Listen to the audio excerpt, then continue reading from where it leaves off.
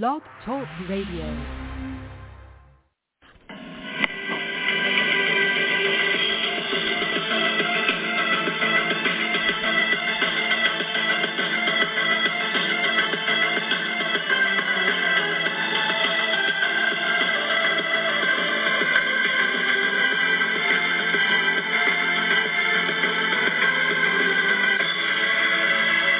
Good evening, ladies and gentlemen, and welcome to the 609th edition of the Feuerstein's Fire American Soccer Show. I'm your host, Daniel Feuerstein. I'll give you American perspective of our clubs, leagues, players, national team, and other fabulous moments. Get your daily reading from me and other writers over at Beyond the 90, at beyondthe90.substack.com, and locally on Red Bull News Network.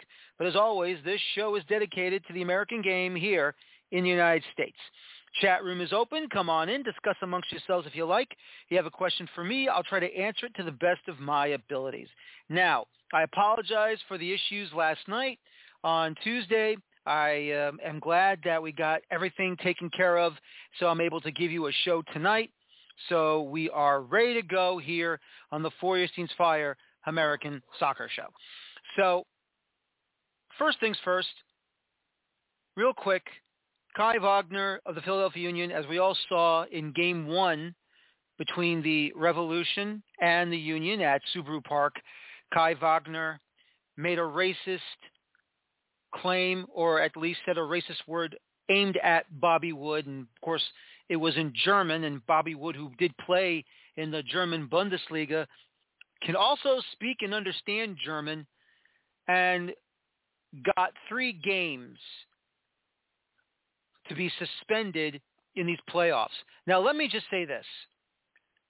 Glad that that Kai Wagner admitted he did it. He did not beat around the bush. He admitted he did it. And I guess because of the light suspension, that's why the league gave him 3 and probably not 6. But still, though, at least I want to give him credit.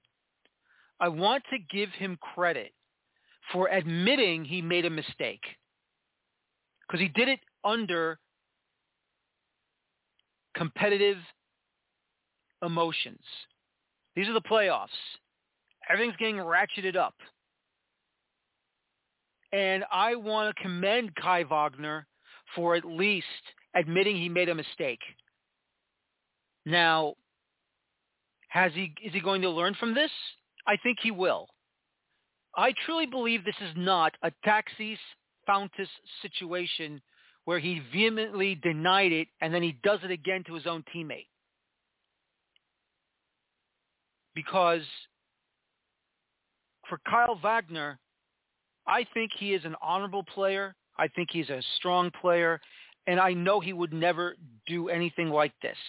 And at least he admitted he made a mistake. At least he stood up and said, I will take whatever punishment you give me. I'm sorry for what I did. This won't happen again. I give him credit for that. Dante Van Zier, who got suspended for 6 games,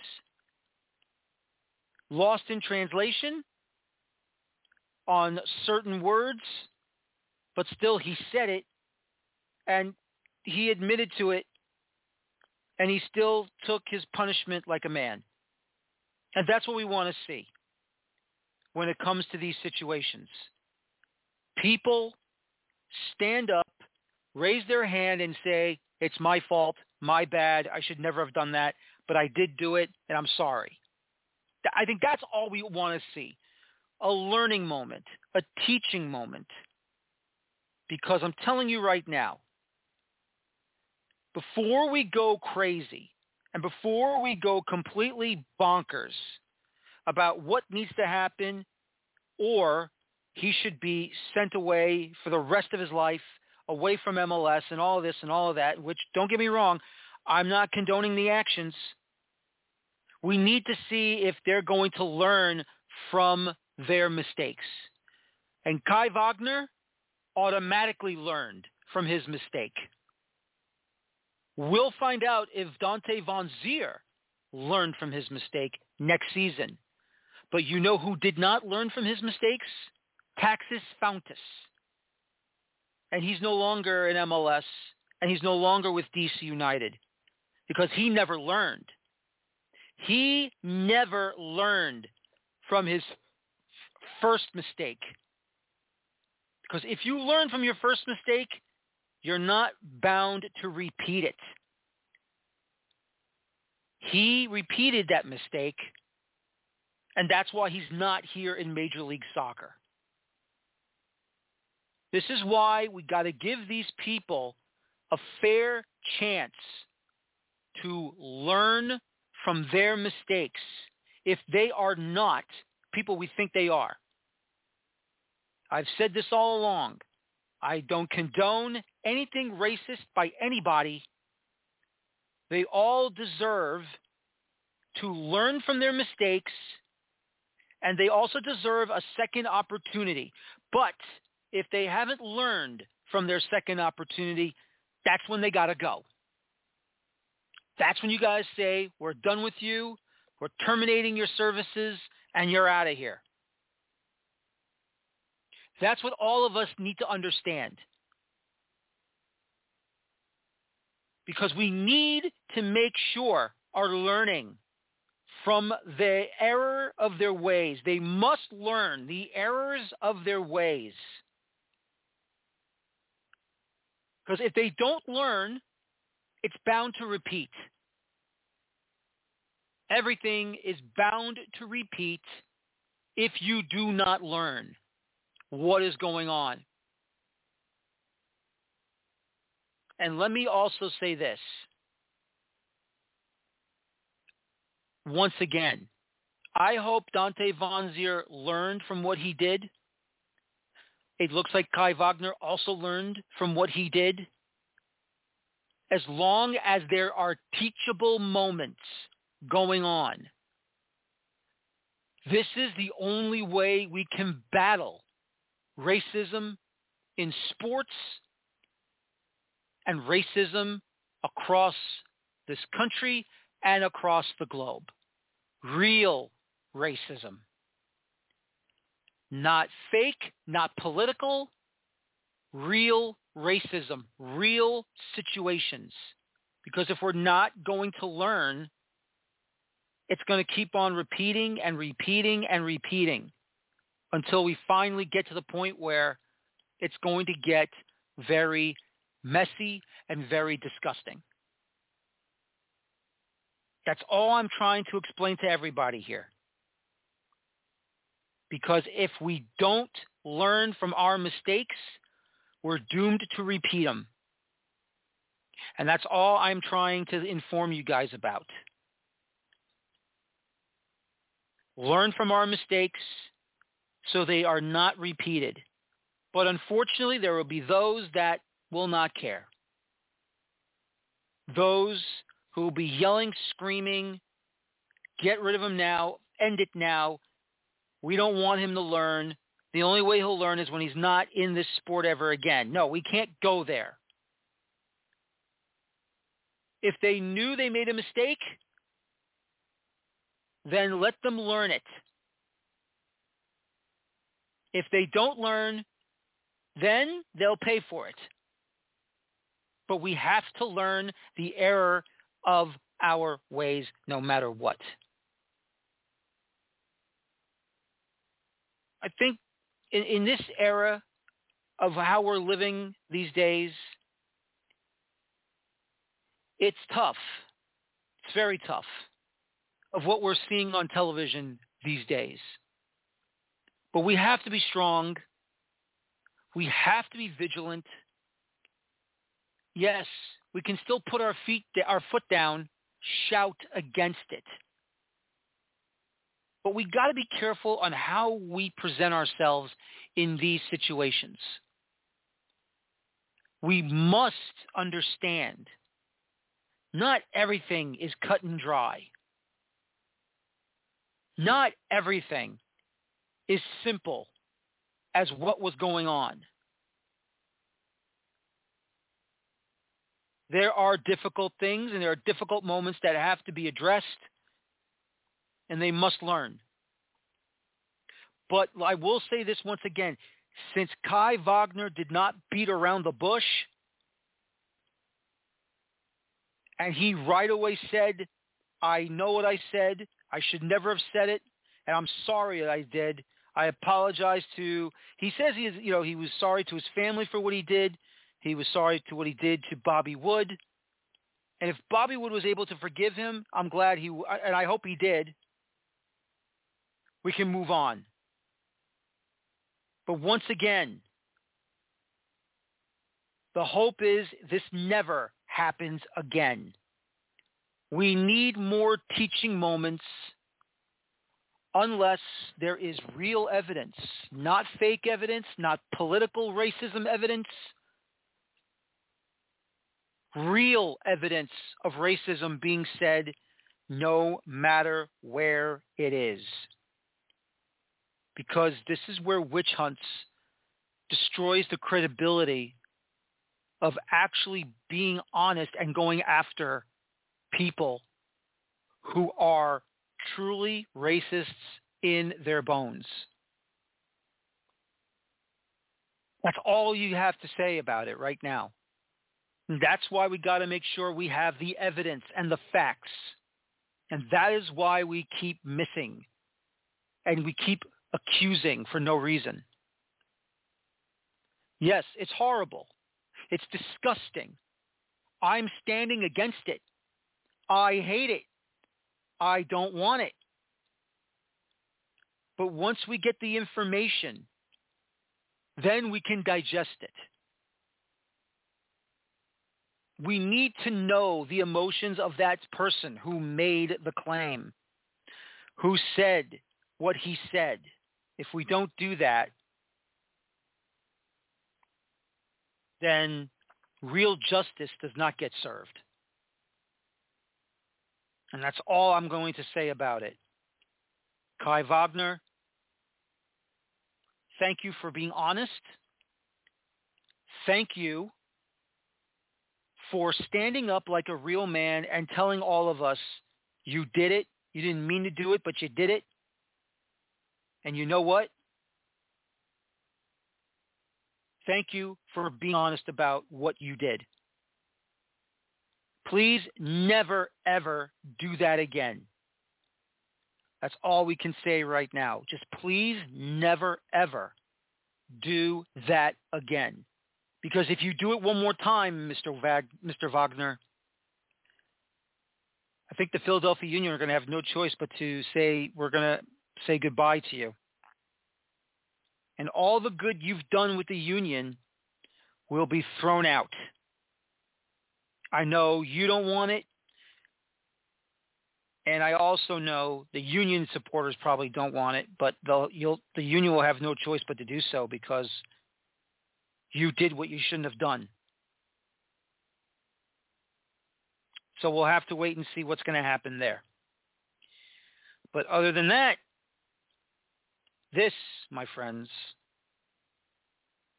is what we have to endure with when it comes to these types of situations. That's all I'm going to say, and that's all that's going to be. Great show for you tonight. My guest for the second segment, which is Tommy Quinlan, unfortunately, is not able to come on tonight, but we did reschedule for next week. So next Tuesday, which will be November the 14th, he'll be on to talk about Rhode Island FC. But first things first, my first guest, and who was supposed to be on last night as well, unfortunately could not be with me tonight. We did a recording, though. Mr. Charles Catone, writer, reporter, covering soccer in the United States, did a project book on Pele's adventures with the New York Cosmos in the North American Soccer League. And he came on to record with me to talk about his book. And here is that interview right now. And welcome back to the Feuerstein's Fire American Soccer Show. This is Daniel Feuerstein, and joining me now is my first guest, as this gentleman is a very well-known writer and author, as well as in the sports news business, of course. Mr. Charles Catone joins me to talk about his brand new book his picture book of Pele during his time with the New York Cosmos of the North American Soccer League. Charles, good evening, and how are you? Hi, Daniel. I'm good. Thanks for having me on. Now, it's great to have you on, and it's been a while since we've spoken, but still, though, it's great to have you on the show to talk about this project you were a part of. Now, Pele, as we all know, was at the time the biggest name to come to the United States and in North America to be a part of the New York Cosmos, and just his name alone was significant enough to bring the hype and the hoopla to the North American Soccer League. Why now are you doing this book involving Pele and his time with the Cosmos and in North America? Well, I think two things. It's a tribute to him, and of course, he passed away last December. So that was really kind of the genesis that really pushed it over the goal line, if you will. It's a project that George Tiedemann, who did the photography for this book, he spent 25 years with Sports Illustrated and was the North American Soccer League official league photographer. He'd actually been trying to get this done for quite some time, and they came very close a number of years ago before the World Cup here in 1994. But it one reason or another, it didn't happen.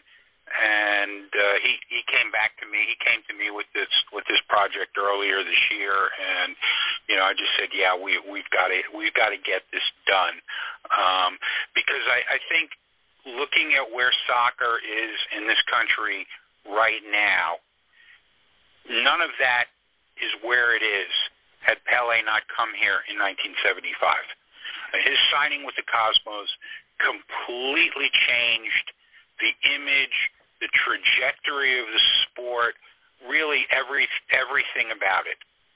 It really did, and just to get the sport over the hump through Pele, of course, was just amazing to watch. I was just a kid, obviously, when Pele came to North America, to the New York Cosmos.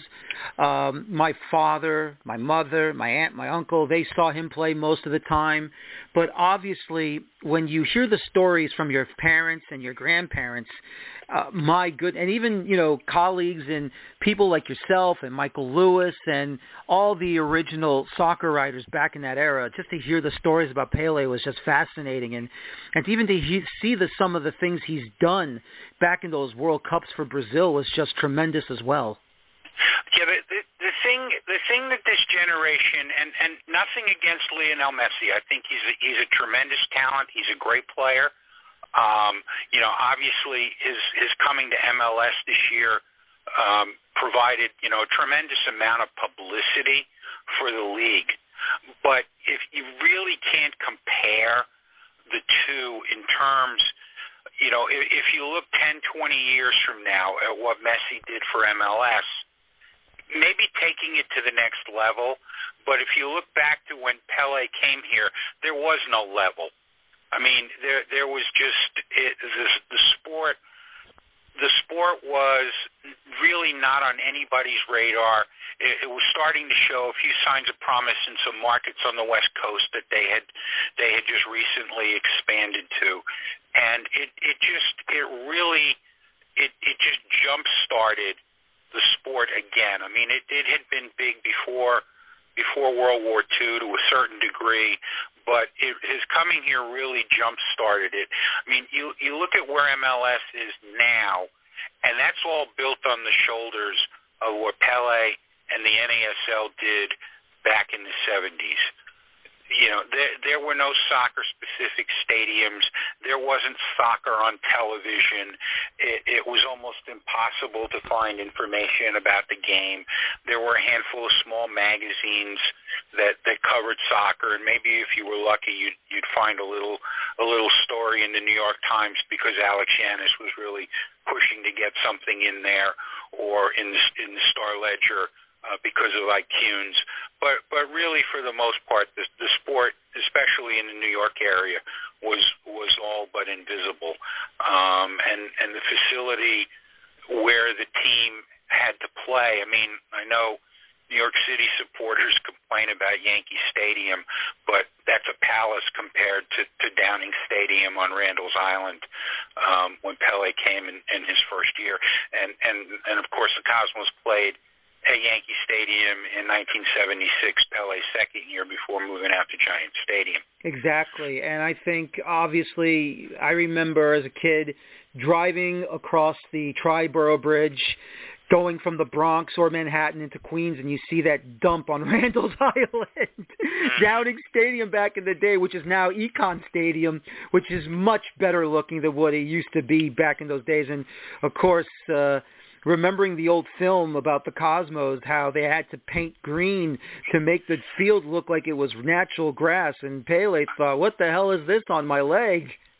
Mm-hmm. I was one of the painters. Oh my God! I was one of the Cosmos staff that was out there at about 10 or 10:30 that Sunday morning with a galvanized watering can and house paint that we were just pouring onto the dirt patches and kind of trying to cover up the dirt.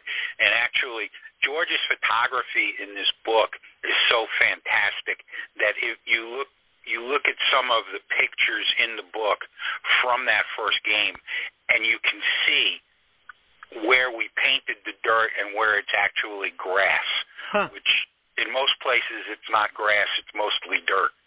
And that was after having to pick, rocks and glass and things like that out of the dirt as well. Oh, exactly. It was just it was really not a good place to play, but it was the only place there was at the time. Yep. No, absolutely. You got to find a place to play, and if that was the only place at the time, I completely understand. And the 70s in New York City back in the day, you can too attest to it. It wasn't a great place. Certain parts of Manhattan wasn't so good, unfortunately. But you know what? That's what it was back in the day. Now, with the book, is this mostly Pele at Downing Stadium, Yankee Stadium, and Giant Stadium, or did George also take the photos when the Cosmos were on the road against the Rowdies, the Strikers, the Adams? Yes. Yes. Actually, the way the progression of the book is it's basically centered around three key games. His first game at Randall's Island against the Dallas Tornado, which was an in-season exhibition game that was scheduled pretty much in a hurry.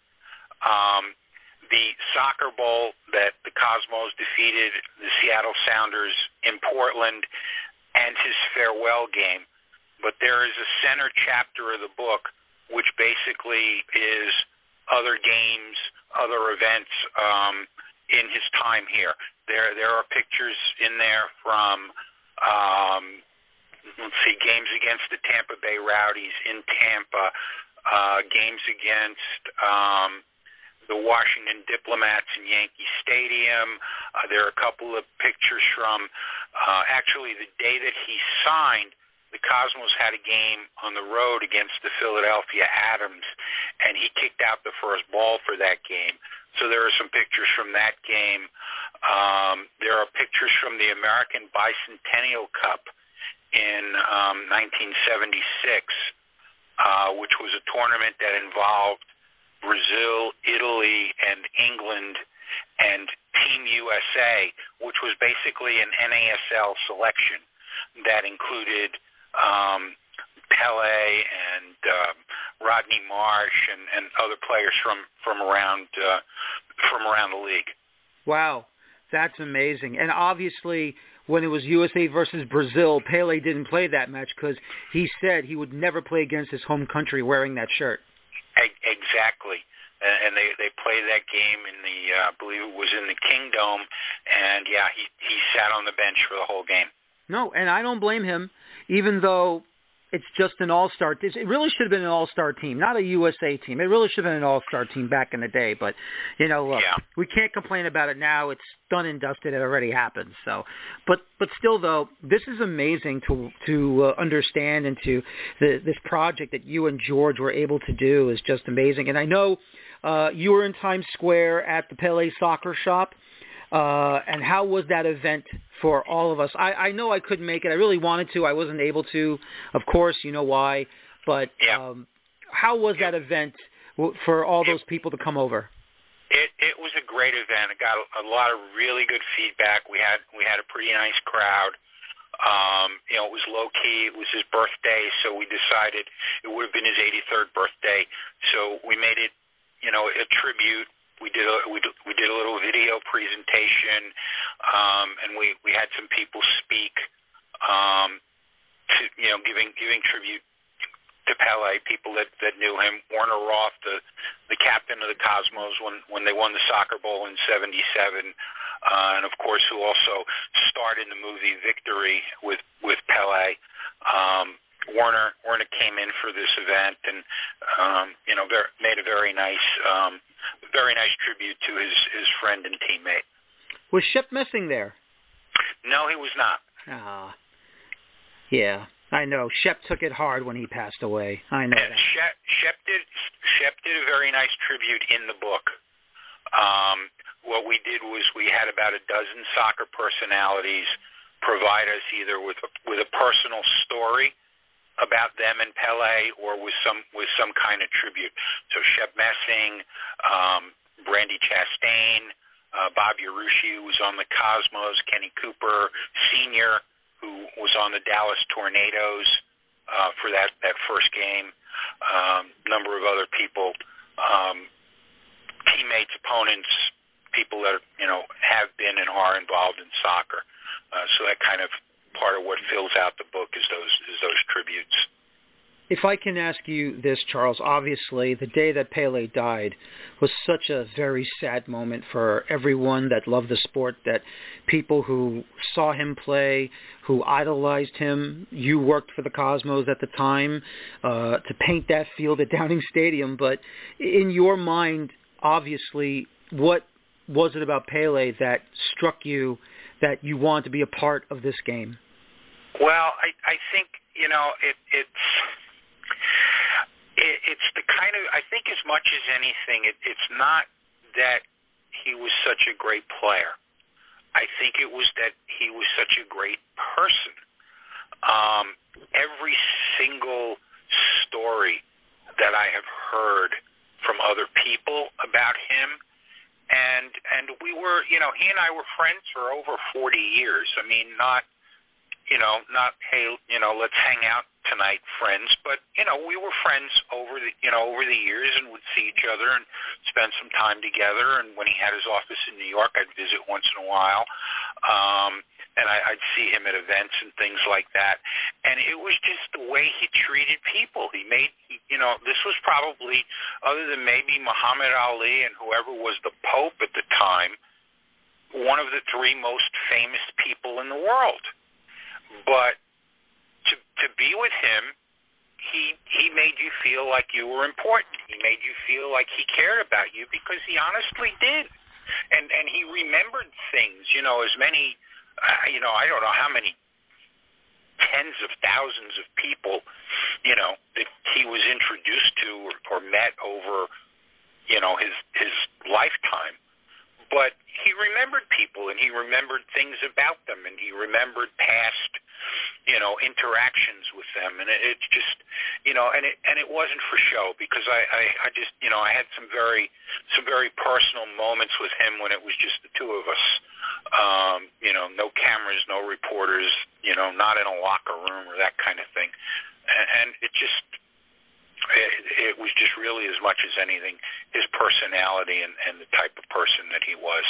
And, he always had a smile. He was always happy to see people and to meet people. I never saw him turn down an autograph or a picture with anybody. He was always happy to do it, always had a smile on his face. And I think as much as anything, that's what really, made him the greatest salesman for this game that there has ever been. And you have to remember, too, back in 1975, when he came to the Cosmos, I had never seen him play.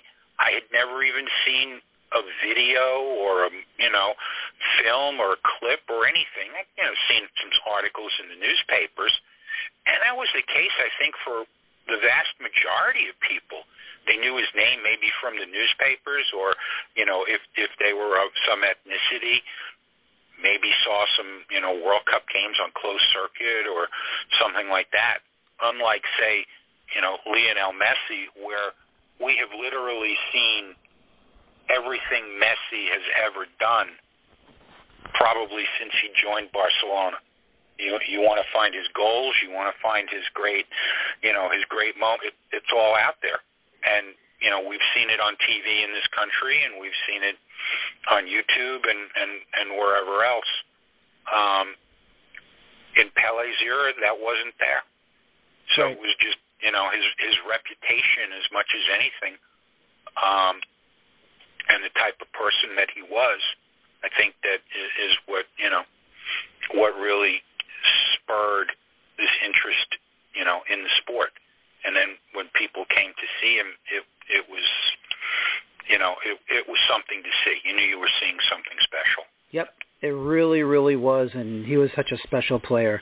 The one good thing, though, back then, no one pitch invaded for his picture or for his autograph the way they do with Messi now, which is I'm getting sick and tired of it. I feel bad for him. That's not true. No, really? No, that is not true. Tell me.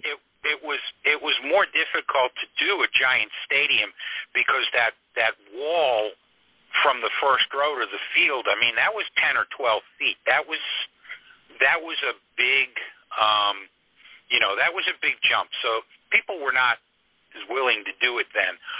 But in Boston in 1975, the Cosmos played the Minutemen at Nickerson Field. And, the team maybe normally would draw a couple of thousand fans. And I don't remember what the capacity was, but they oversold the stadium. Oh, no. I mean, people were standing. They were standing on the sidelines. They were standing on the end lines. And there was a goal, and the crowd just kind of surged onto the field. Oh, my goodness. To where Pele's bodyguard, Pedro Garay, threw Pele to the ground and covered him up, kind of laid over him and covered him up. And they brought a stretcher and an ambulance out. Not that he was injured, but just to get him off the field. Wow. And the Cosmos protested the game, and it was replayed. But yeah, there were instances, not as many maybe now, because not everybody, back then everybody wasn't walking around with a camera in their pocket like we have cell phones now. So there wasn't that, there wasn't that sort of incentive to get out there and get the picture. But yeah, there were always people, running out onto the field wanting to shake hands with him or whatever. And it even happened in his first game when he scored a goal. And people, ran out onto the field and had to be cleared by security. That's amazing. It's not anything new, and neither is the idea of a player having a personal bodyguard. Nope. We've seen Messi's personal bodyguard way too many times. That's for sure. Well, Pele's personal bodyguard is in a lot of the pictures in this book. You can see him, not so much the ones on the field, but the more candid, off field and when they're, walking on and off or in locker room or things like that. All right.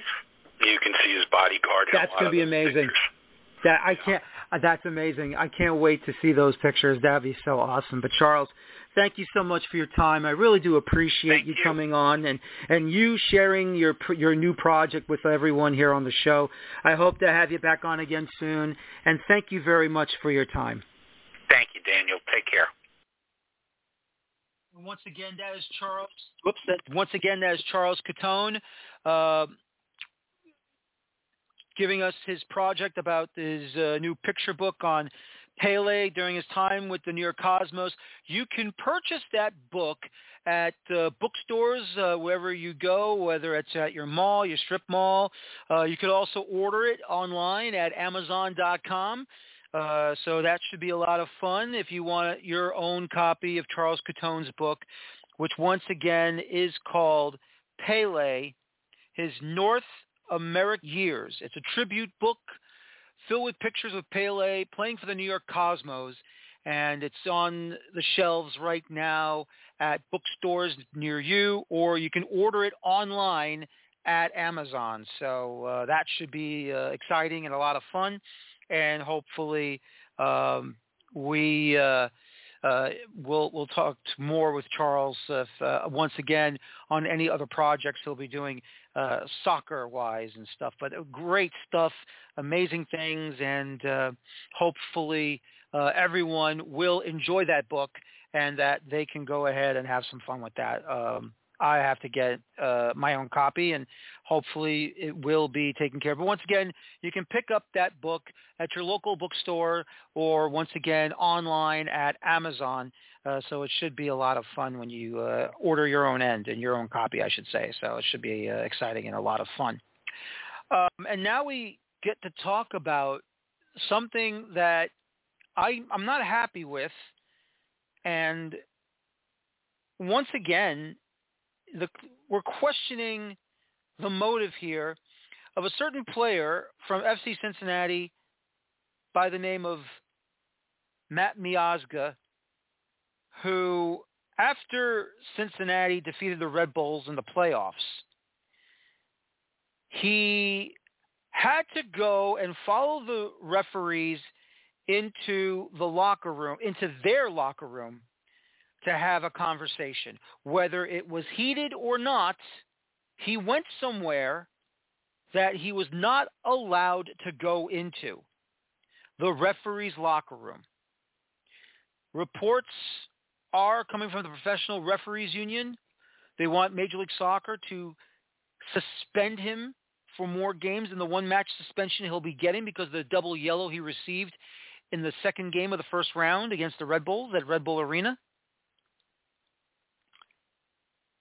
That it was not security to pull him away from the referee's locker room, but it was a member of the FC Cincinnati coaching staff.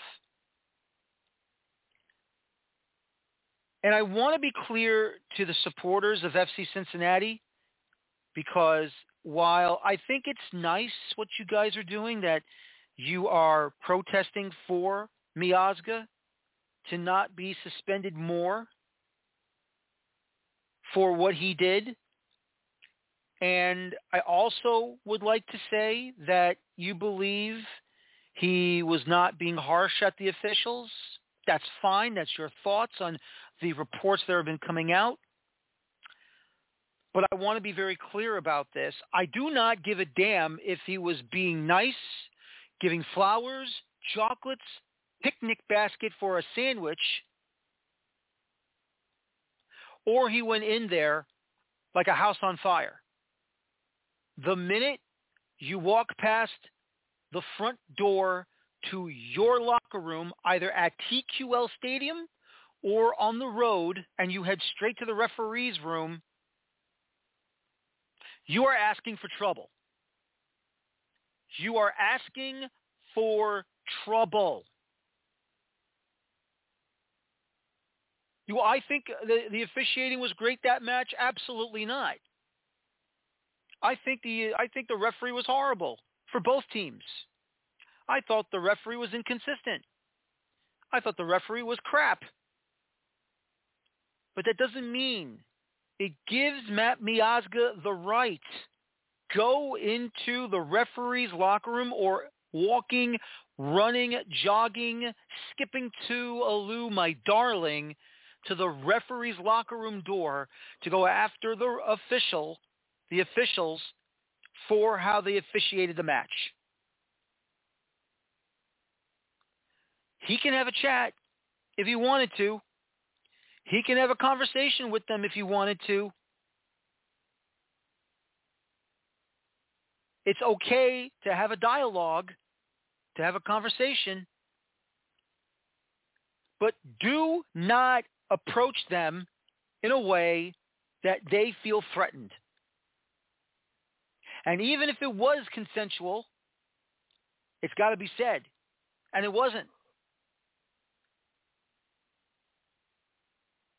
I think Matt Miazga is a nice guy. He's a competitor. He wants to win. I understand. He used to be through the Red Bull Academy. He's a homegrown from Clifton, New Jersey. Without a doubt, he is a competitor.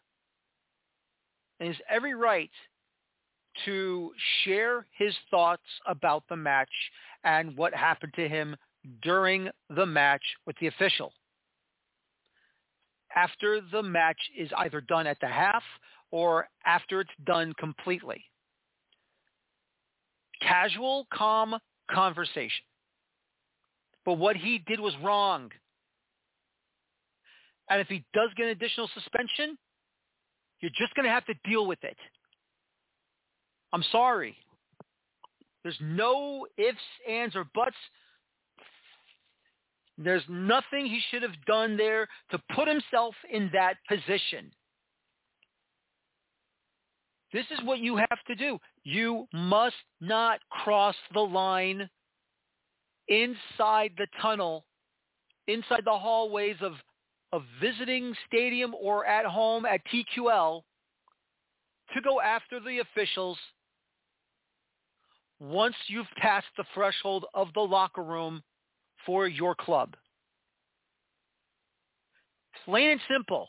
It was the wrong thing to do. And if you still don't understand that, well, now you're going to learn when Matt Miazga will get additional matches suspended for what he did. Period. No ands, ifs, or buts. He's done. For this year, in my opinion, that should be suspendable for the rest of the playoffs.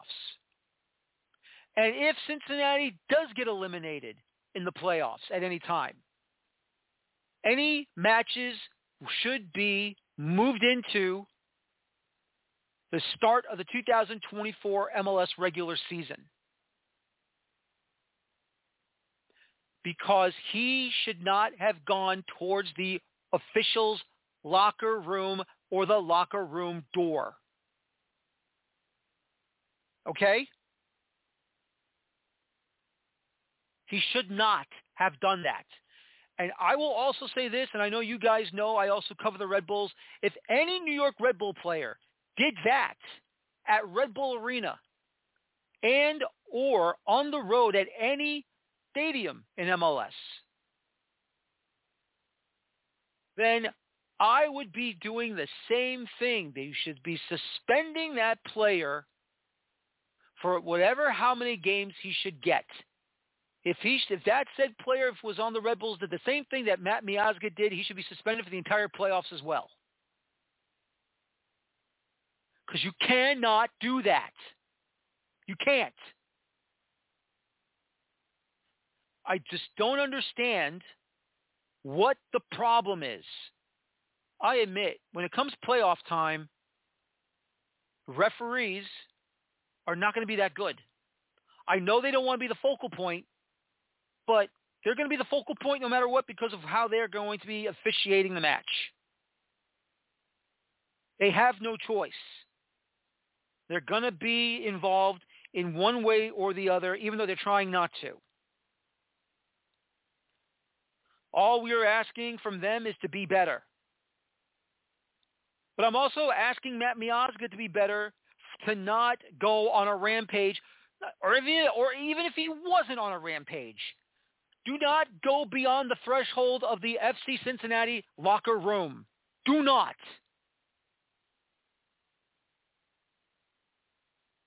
It's not that hard to admit to that, to adhere to that. Do not do it. Don't do it. And I really do hope MLS, basically throws a book at him and suspends him for the entire playoffs. And if FC Cincinnati comes back from the international break for the next home match in the playoffs, gets eliminated at any time, put those matches that he was supposed to serve a suspension for into the start of the 2024 MLS regular season. Because these players need to learn they cannot intentionally go after officials towards their locker room. Period. It's very disheartening. It's very disgusting. And I'm sad. Because I know he's a good kid. I know he's a solid center back, and he can play the position very well, and he does a great job. But if you're going to act like an ass, which is what he did, do not deny it, he acted like an ass.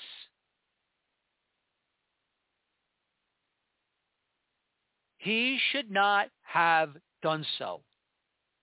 Seriously, he's got to learn from this. I know how he is. I've seen him play before at Red Bull Arena. We've seen him on the U.S. men's national team with an attitude. And I'm not saying it's a bad thing. It's a great thing he's got an attitude. I'm happy because it shows he's not messing around. But his problem is this. He needs to calm himself down, and he cannot continue to pull that crap again. So I hope this is a learning moment for Matt Miazga, and I hope he will never do something like that again for no reason, period. Just remember, I'm not saying this because I'm a Red Bull reporter.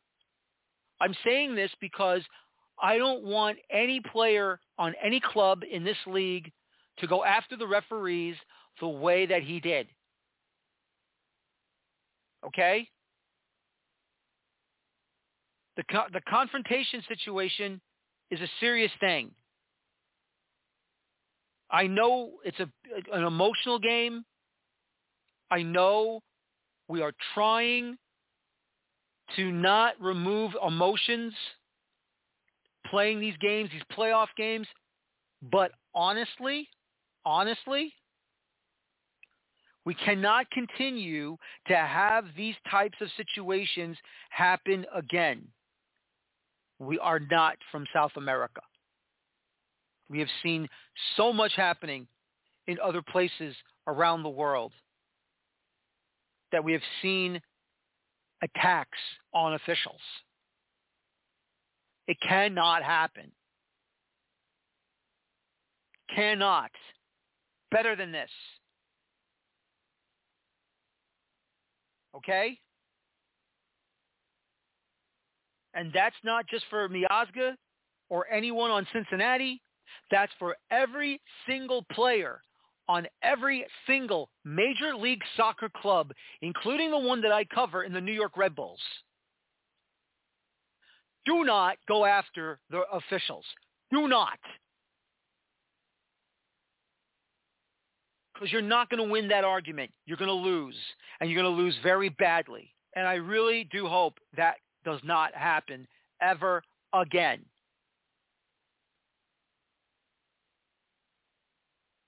And so, as we move on here on the Feuerstein Fire American Soccer Show, I want to encourage all of you on Friday, November the 17th, to go to the movies. And please go see Next Goal Wins by Michael Fassbender on the story of Thomas Rongen going to American Samoa to not only be their head coach, to get them into World Cup, to get them into the World Cup through qualification in the Oceania Football Confederation, but the life lessons he's learned with those players. And for those of you that are not familiar with that, it is a true story. I remember being sent the documentary film when he did go to American Samoa to get them ready to go for World Cup qualifying. I cannot wait to see the movie. I will go and see the movie when it comes out, and hopefully I'll have Thomas Rongen back on the show to talk about it, because I remember watching his documentary movie that was sent to me by his director, and it was very, very well done. And hopefully love to talk to Thomas Rongen about that. And, of course, he was seen on Morning Footy about it. But once again, it's really great to see Thomas Rongen getting the accolades he so deserves for what he has done for American Samoa, and continues on that story about him. And hopefully we'll have him back on the show to talk about it. Now we talk about the New York Red Bulls, and yes, don't worry, we'll get to it. The big news that came out of USL with CBS. Actually, get to it right now real quick. The United Soccer Leagues and CBS Sports has a 4-year contract to broadcast United Soccer League's Championship League and League One seasons for the next 4 years starting next year on CBS Sports National, CBS Sports Network, the Golazo Network, Paramount Plus, and to have all clubs and players on those clubs talked on through their shows Morning Footy, Box to Box, Sportsline. CBS Sports HQ will have those highlights for the USL. Obviously, there'll be a lot of things through USL. There'll be 100 games combined. And the championship finals for both USL Championship and USL League One will be on CBS Sports National. It is a great thing to see for the United Soccer Leagues, getting this deal with CBS Sports. Obviously, there's still 500 other matches left to go. Where will they go? We'll see what happens. Obviously, it would be nice if ESPN would remain a broadcaster with the United Soccer Leagues, because I think they are still a part of it. That's just my opinion. We'll wait for that story to come out. If it has already come out, then it's official. If not, we'll wait till the story comes out. But I think it would be beneficial for the United Soccer Leagues to have two broadcasters handle everything. And so far, it's great to see CBS Sports coming up big once again. It's just absolutely fantastic.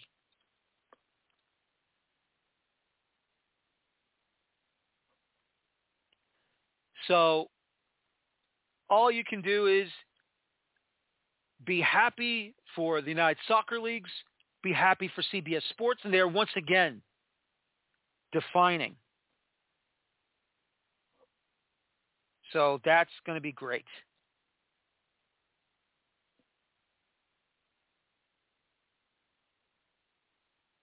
Can't wait for that. Can't wait for that. And starting next year. And don't forget, this coming Sunday night, Charleston Battery hosting Phoenix Rising on ESPN2, 7 o'clock Eastern, 4 o'clock Pacific. It will be Mike Watts and Devin Kerr on the call live on ESPN2. Should be exciting, and it should be a lot of fun. Now, talk about the New York Red Bulls. Look, they've battled hard. They did well as they could. Unfortunately, they fell to the Supporter Shield champions. And while it's tough to see them not advance into a third game in this first round, look, penalty kick shootouts are crapshoots. We all know that. They had two chances to bury it, to win it. Sadly, John Tolkien nails the post and out. Serge Goma, he basically had a chance to do it, but unfortunately skies it over the crossbar, and it would be Cincinnati that would do the damage and advance to the next round. Now, let me just say this, everybody. Let me just say this.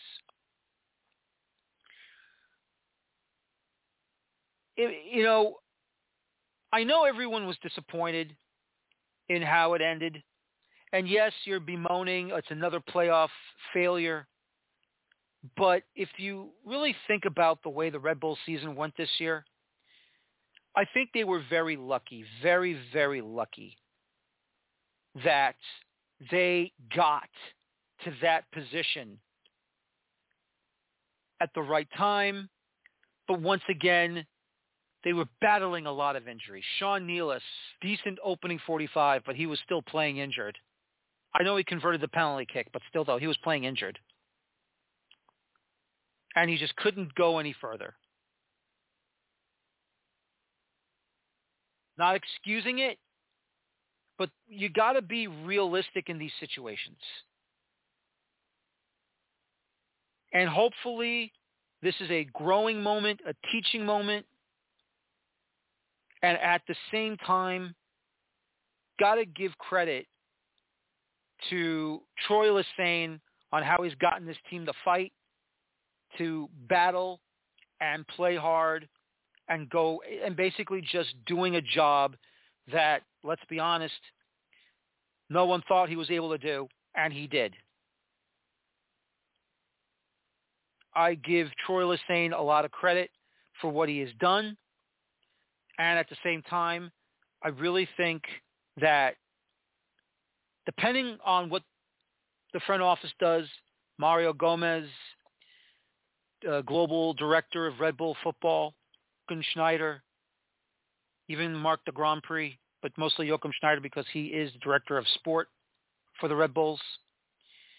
It's up to them to decide whether to stick with Lesesne or they feel like they want to go into a different direction. And if they don't, then Troy will have the job. If they do, mark my words, he'll go to another MLS club and he'll do some great things over there. But obviously Troy, did an amazing job and he deserves any accolades possible. Great goal by Tom Barlow. Great job in the opening 45 by the Red Bulls. They frustrated Cincinnati, but once again, substitutions matter. And substitutions by Pat Noonan really got Cincinnati back into the match. And they were able to go out and get the victory and move on to the next round. So we'll see what happens. And other than that, this was a great show. Thank you for listening to me tonight. I want to thank my guest through the recording, Mr. Charles Catone. And once again, buy his book, Pele, his North American years with the New York Cosmos, once again in bookstores near you or online through Amazon. My name is Dan, and tomorrow night, my 2023 Major League Soccer Cup Playoffs, Game 2, Round 1 review. 8 o'clock Eastern, 5 o'clock Pacific. It should be fun. It should be exciting. Cannot wait. I want to thank my guest once again, Charles Catone, for recording with me. Thank you very much for listening to me tonight. And as always, please enjoy your football. Thank you. Take care. So long. Bye-bye for now, and talk to you tomorrow night. Take care, everybody.